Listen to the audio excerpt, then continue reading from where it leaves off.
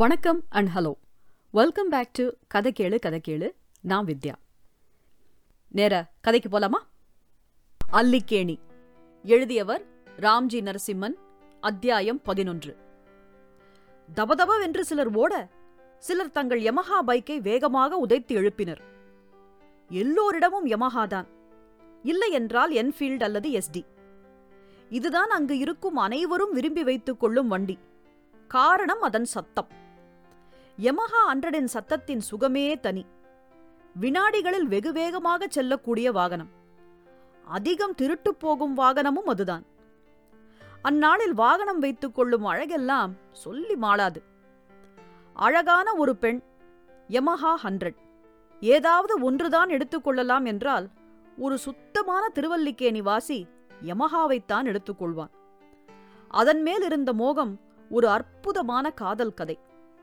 ஒரு கீறல் கூட விழாமல் பார்த்துக் கொள்வார்கள்.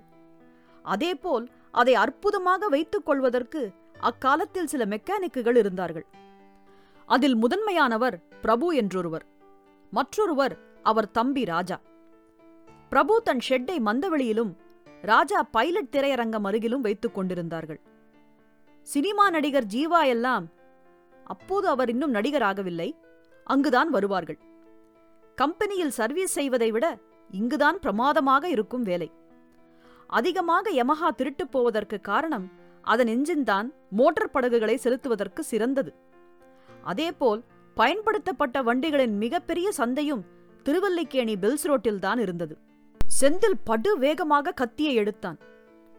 அங்கு எல்லோரும் பொருள் அல்லது மட்டை என்றுதான் கத்தியை குறிப்பிடுவார்கள். சாதாரணமாக அக்காலத்தில் சினிமாவில் பார்க்கும் கத்தி போல் வளைந்து இருக்காது. தட்டையாக நேராக இருக்கும். பொதுவாகவே ஒரு பக்கம் மொக்கையாகவும் மற்றொரு பக்கம் கூராகவும் தீட்டப்பட்டிருக்கும். அதன் முனை கூர்மையாக இருக்காது. கொஞ்சம் அழுத்தி குத்தினால்தான் உள்ளேயே செல்லும். கத்தி நேராக இருப்பதற்கு காரணம், அப்போதுதான் அதை பேண்டின் பாக்கெட் மேல் இருக்கும் வழியாக ஜட்டி மேல் படும்படி அழகாக சொருகிக் கொள்ள முடியும். நடந்தால் கூட தெரியாது. செந்தில் அதிவேகமாக மட்டையை தன் பாண்டினுள் சொருகிய விதத்திலேயே இது அவனுக்கு முதல் முறை அல்ல என்பது நன்றாக தெரிந்தது. நான் ஏதோ ஒரு மாதிரி சொருகிக் கொண்டு இன்னொரு பைக்கில் அமர்ந்தேன். மாமா மட்டும்தான் கத்தி வைத்துக் கொள்ளவே இல்லை. காரணம், அவர் இதுவரை கத்தியை கையால் தொட்டதே இல்லை என்று சொன்னால் யாருமே நம்ப மாட்டார்கள். அவரை சுற்றி இருக்கும் எல்லோரிடமும் மட்டை. நேராக இடத்திற்கு செல்வதற்குள் நம் ஆட்களுக்கு 5-6 அடி விழுந்து விட்டது. முதலில் செந்தில்தான் தன் மட்டையை உருவி ஓங்கி ஒன்று வைத்தான். அதற்குள் வந்த எல்லோரும் அவர்களைச் சுற்றி போட்டு பின்ன ஆரம்பித்தார்கள். ஏற்கனவே மாட்டிக்கொண்டிருந்த நம் மக்களும் கோதாவில் இறங்கி உரித்து எடுத்துக் கொண்டிருந்தார்கள். ஆனால் அங்கு நிகழ்ந்தது ஒரு ஆச்சரியம். மட்டையால் அவ்வளவு வெட்டு வாங்கியும் ஒருவனுக்கும் ஒரு சிறிய இரத்த காயம் கூட ஏற்படவில்லை. எல்லாம் முடிந்து வந்தது ஜீனாதான் என்று தெரிந்ததும் அந்த பகுதியில் சண்டை வளர்த்தவர்கள் நேராக வந்து காலில் விழுந்து மன்னிப்பு கேட்டுவிட்டு சென்றனர். சண்டைக்கு காரணம், பீச்சில் எல்லோராலும் கடை போட்டு வியாபாரம் செய்துவிட முடியாது. அங்கு இருக்கும் தலைகள் ஆதரவு இருந்தால்தான் அது நடக்கும். ஜீனா ஆதரவோடுதான் அங்கு பஜ்ஜி கடை போட்டிருக்கிறேன் என்று சொல்லாமல் வாய் துடுக்காக பேசியதுதான் சண்டைக்கு காரணம். எல்லாம் முடிந்த பின் நான் செந்திலிடம் கேட்டேன், அது என்னடா கத்தியால அப்படி வெட்டிங்க? ஒருத்தனு கூட வெட்டு விழல. ஐயரே, எப்போதுமே ஒரு பக்கம் கத்தி மொக்கையா தாண்டா இருக்கும். இடுப்புலேருந்து எடுத்து டக்குன்னு வெட்டுறலாம் கூடாது. மொக்க பக்கமா சாத்தினாலே பயந்துருவாங்கடா. எப்படா எது மொக்க பக்கம்னு தெரியும்? பழக பழக தெரியும்டா என்றான். சீன் போட கத்துக்கணும் மச்சான். எல்லா வாட்டியும் வெட்டிக்கிட்டே இருக்க முடியாது. சும்மா சீன்லயே மிரட்டணும் என்றான். ஒரு முறை மாமாவும் அவர் நண்பர்களும் சரக்க போட்டுட்டு அம்பட்ட வாராவதி கிட்ட வரும்போது ஆப்போசிட் ஆளுங்க இறங்கிட்டாங்கடா. மாமா எப்பவுமே பொருள் வச்சுக்க மாட்டாரு, அவருக்கு பிடிக்காது. கூட வந்த நண்பர்களும் எதுவுமே வச்சுக்கல. அவங்கள பார்த்த உடனே பயப்படாம இடா பொருளன்னு சீனை போட்டு ஓட விட்டாங்கடா. முக்காவாசி நேரம் நாம காட்டுற பைத்திலேயே ஓடிடுவாங்க. ஆனா அப்படி பயங்காட்ட உண்மையாவே நம்மகிட்ட தைரியம் இருக்கணும்டா. இங்க நீ பாக்குற ஒருத்தனு கூட பயம் கிடையாது. எப்பவுமே ஜெயிலுக்கும் வீட்டுக்கும் சுத்திட்டு இருக்கிறவனுங்க. மாமா மேலேயே 2 கொலை கேஸ் இருக்குடா. ஜாமீன்ல தான் இருக்காரு அவரு. என்னடா இப்படி சாதாரணமா சொல்ற? அக்காவுக்கு எவ்வளோ கஷ்டமா இருக்கும். படாமயிரே, நம்மோட அக்காவுக்கு இதெல்லாம் ரொம்ப நல்லா தெரியும். காவலையே பட மாட்டாங்க. ஜித்தண்டா மாமா என்றான். தவறி போய் நான் கத்தியை எடுத்து தப்பா வெட்டியிருந்தா என்னடா ஆயிருக்கும்? முதல்ல நீ கரெக்டாக வச்சேடு, அப்புறமா வெட்டுறதை பற்றி பேசலாம் என்றான். சிரித்தேன். இதை நான் வச்சுக்குவாடா செந்தில் என்று கேட்டேன். ஒன்றியும் தேவையில்லை, இப்படி கொடு என்று வாங்கி கொண்டான். அன்று மாலை மாமாவுடன் கச்சேரி நடந்து கொண்டிருக்கும் போது அழுது கொண்டே ஒரு பெண்ணும் அவள் மகனும் மாமாவை பார்க்க மாடிக்கு வந்தார்கள். கண்ணு, என்னத்துக்கு அழுவுற நீ? நான் இருக்கேன்ல என்று சொன்னபடியே போய் அவளை அணைத்து கொண்டார். ஒரு மாதிரி இருந்தது.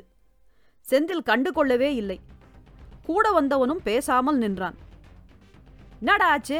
வாடே, அம்மா எதுக்கிட அழுவுது?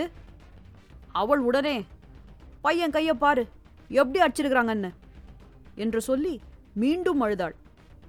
கடுப்பில், என்ன தாண்டா ஆச்சு என்று மாமா கத்த, ஒன்றும் இல்லை மாமா, நம்ம மீட்டிங் போஸ்டர் அவங்க இடத்துல ஓட்டின, சண்டே ஆயிடுச்சு, புடிச்சிக்கின்னு போய் அடிச்சிட்டானுங்க மாமா என்றான். எவன்டா அவன் புதுசாக வந்திருக்கிற எஸ்ஐ? காலையில் ஸ்டேஷனையே இடிச்சு போட்டுருவேன், நீ போ வீட்டுக்கு என்று அவளை தேற்றி அனுப்பினார். அனுப்பிய அடுத்த நொடி சாதாரணமாக எங்களுடன் குடித்து கொண்டிருந்தார். நான் மெதுவாக, ஏமாமா உண்மையாவே போலீஸ் ஸ்டேஷனை இடிச்சிடுவீங்களா என்று கேட்டேன். நீ வேற, எல்லாம் வெறும் சீன்டா, அப்படியெல்லாம் பண்ணிட முடியுமா? பிரிச்சு வச்சிருவானுங்க, அடிக்கிற அடியில் அங்கங்கே வீங்கிடுண்டா. வந்தவன் எப்படின்னு கூட தெரில, கால் நரம்ப இரும்ப அறுத்து விட்டான்னா வாழ்க்கை முழுக்க நொண்டி நான் போக முடியும்.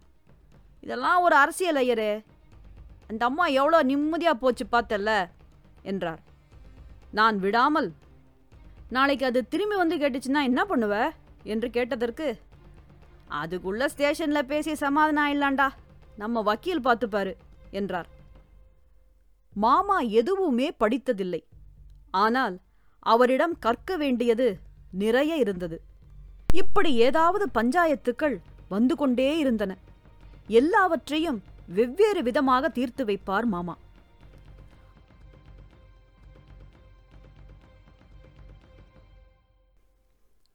மது எங்களிடம் எதுவுமே கேட்டதே இல்லை. முதல் முறையாக அன்று என்னையும் ஹரியையும் அழைத்து தன்னுடன் படிக்கும் நெருங்கிய தோழி சுமி அவளுடைய அப்பாவை திருவள்ளிக்கேணியில் இருக்கும் சுரேஷ் கார்ஸ் நிறுவனம் ஏமாற்றிவிட்டது, அது அவர் மொத்தமாக வைத்திருந்த பணம், ஏதாவது உதவி செய்ய முடியுமா என்றாள். முதல் முறையாக அவள் கேட்கிறாள். இதில் முக்கியமான விஷயம், அவள் சாமை கேட்கவில்லை, எங்களைத்தான் கேட்கிறாள் என்பதுதான். ஹரி, வாடா நாமே போவோம் என்றான். நானும் ஹரியும் சுரேஷ் கார்ஸுக்கு சென்றோம். சிறு தொழிலாக சில வியாபாரங்கள் நன்றாக போய்க் கொண்டிருந்தால் அதில் இருக்கும் லாபத்திற்காக அதை பணம் படைத்தவர்கள் வெகு விரைவில் பெருந்தொழிலாக்கி விடுவார்கள். அப்படி சிறு சிறு தொழிலாக கொழித்துக் கொண்டிருந்த பெல்ஸ் ரோட்டில் பெரிதாக ஆரம்பித்தால் நல்ல லாபம் வரும் என அதிக சம்பளம் கொடுத்து அங்கு இருக்கும் கடைகளின் திறமையான வேலையாட்களை வேலைக்கு எடுத்து துவங்கப்பட்டதுதான் சுரேஷ் கார்ஸ். தொழில் செய்வதற்கு பணம் மட்டுமே போதாது, அதையும் மீறி இருக்கும் பல விஷயங்கள் அவர்கள் கண்ணுக்கு தெரியவில்லை. சாதாரணமாக அங்கு இருப்பவர்கள் வாங்கும் விலையை விட அதிக விலைக்கு கார்களையும் பைக்குகளையும் வாங்கி கம்மி விலைக்கு விற்பதே அவர்கள் யுத்தி. ஆரம்பத்தில் நன்றாகத்தான் போய்க் கொண்டிருந்தது. ஓரளவு பெயரும் எடுத்து விட்டார்கள். உடனே அவர்கள் ஒரு சேமிப்பு திட்டத்தை அறிவித்து அதிக வட்டி தருவதாக கொடுத்த விளம்பரம் நடுத்தர குடும்பத்தில் இருக்கும் பலரையும் கவர்ந்தது. 16% வட்டி என்பது பெரிய விஷயம். பலர் வந்து பணத்தை கொட்டினார்கள். ஒரு நாள் திடீரென்று முதலீடு செய்தவர்களுக்கு வட்டி கொடுக்காமல் நிறுத்திவிட்டார்கள். அசலையும் தர இயலாதென்று சொல்லிவிட்டார்கள். இந்த பிரச்சனையில் மாட்டிக்கொண்டார் சுமியின் தந்தை. நாங்கள் உள்ளே சென்று அங்கு இருக்கும் மேலாளருடன் பேசினோம். ஒரு பயனும் இல்லை. என்ன செய்வதென்று தெரியாமல் நேராக மாமாவிடம் சென்றோம். எல்லாவற்றையும் கேட்டார். இதுல நமக்கு என்ன கிடைக்கும் என்றார். முழித்தோம். இங்க பாரு, உங்களுக்கு இதெல்லாம் புரியாது, அந்த ஆளை வர சொல்லு என்றார். நாங்களும் சென்று மதுவிடம் சொன்னோம். மறுநாள் சுமியின் தந்தை வந்தார். உலகத்தில் இருக்கும் அத்தனை சோகமும் ஒருவர் தலைமேல் விழுந்தால் எப்படி இருக்குமோ அப்படி ஒரு உருவம். மாமாவை பார்த்து நடுங்கிக் கொண்டே விவரத்தை சொன்னார். என் மக கல்யாணத்துக்கும் மகன் படிப்புக்கும் சேமிச்சு வச்ச காசு சார், இப்படி பண்ணிட்டானுங்க. அதை கேட்டு மாமாவுக்கே பாவமாகிவிட்டது. விடுங்க, என்னால என்ன முடியுமோ செய்யறேன் என்று சொல்லிவிட்டு அவருக்கு மோர் கொடுத்து விவரங்களையும் வாங்கிக் கொண்டு அனுப்பிவிட்டார். அவர் சென்றதும் ஆளை அனுப்பி சுரேஷ் காரின் உரிமையாளர் சுரேஷை வரச் சொன்னார். அவர் வர மறுத்துவிட்டார். கோபத்தில் பல்லை கடித்தார் மாமா. இது போன்ற வேலைக்கு அவருடன் காளிதாசன் என்று ஒருவன் இருப்பான். மாமாவின் மொத்த நம்பிக்கையும் பெற்றவன். அவனுடன் எங்களையும் அனுப்பினார். நாங்கள் அவனுடன் சென்றோம். அங்கு இருந்த மேலாளர் வெகு திமிராக காளிதாசனுடன் பேசினார். உட்கார்ந்திருந்த அவரின் மேல் நாற்காலியை தூக்கி அடித்தான் காளிதாசன். அப்படியே கையை பிடித்துக் கொண்டு உட்கார்ந்து விட்டார்.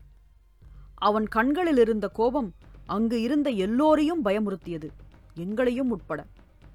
நானும் பொறுமையா பேசின்னு இருக்கேன், பெரிய மயிறு மாதிரி பேசுற, ஊரை ஏமாத்தி ஓடிடலான்னு நினைச்சியா?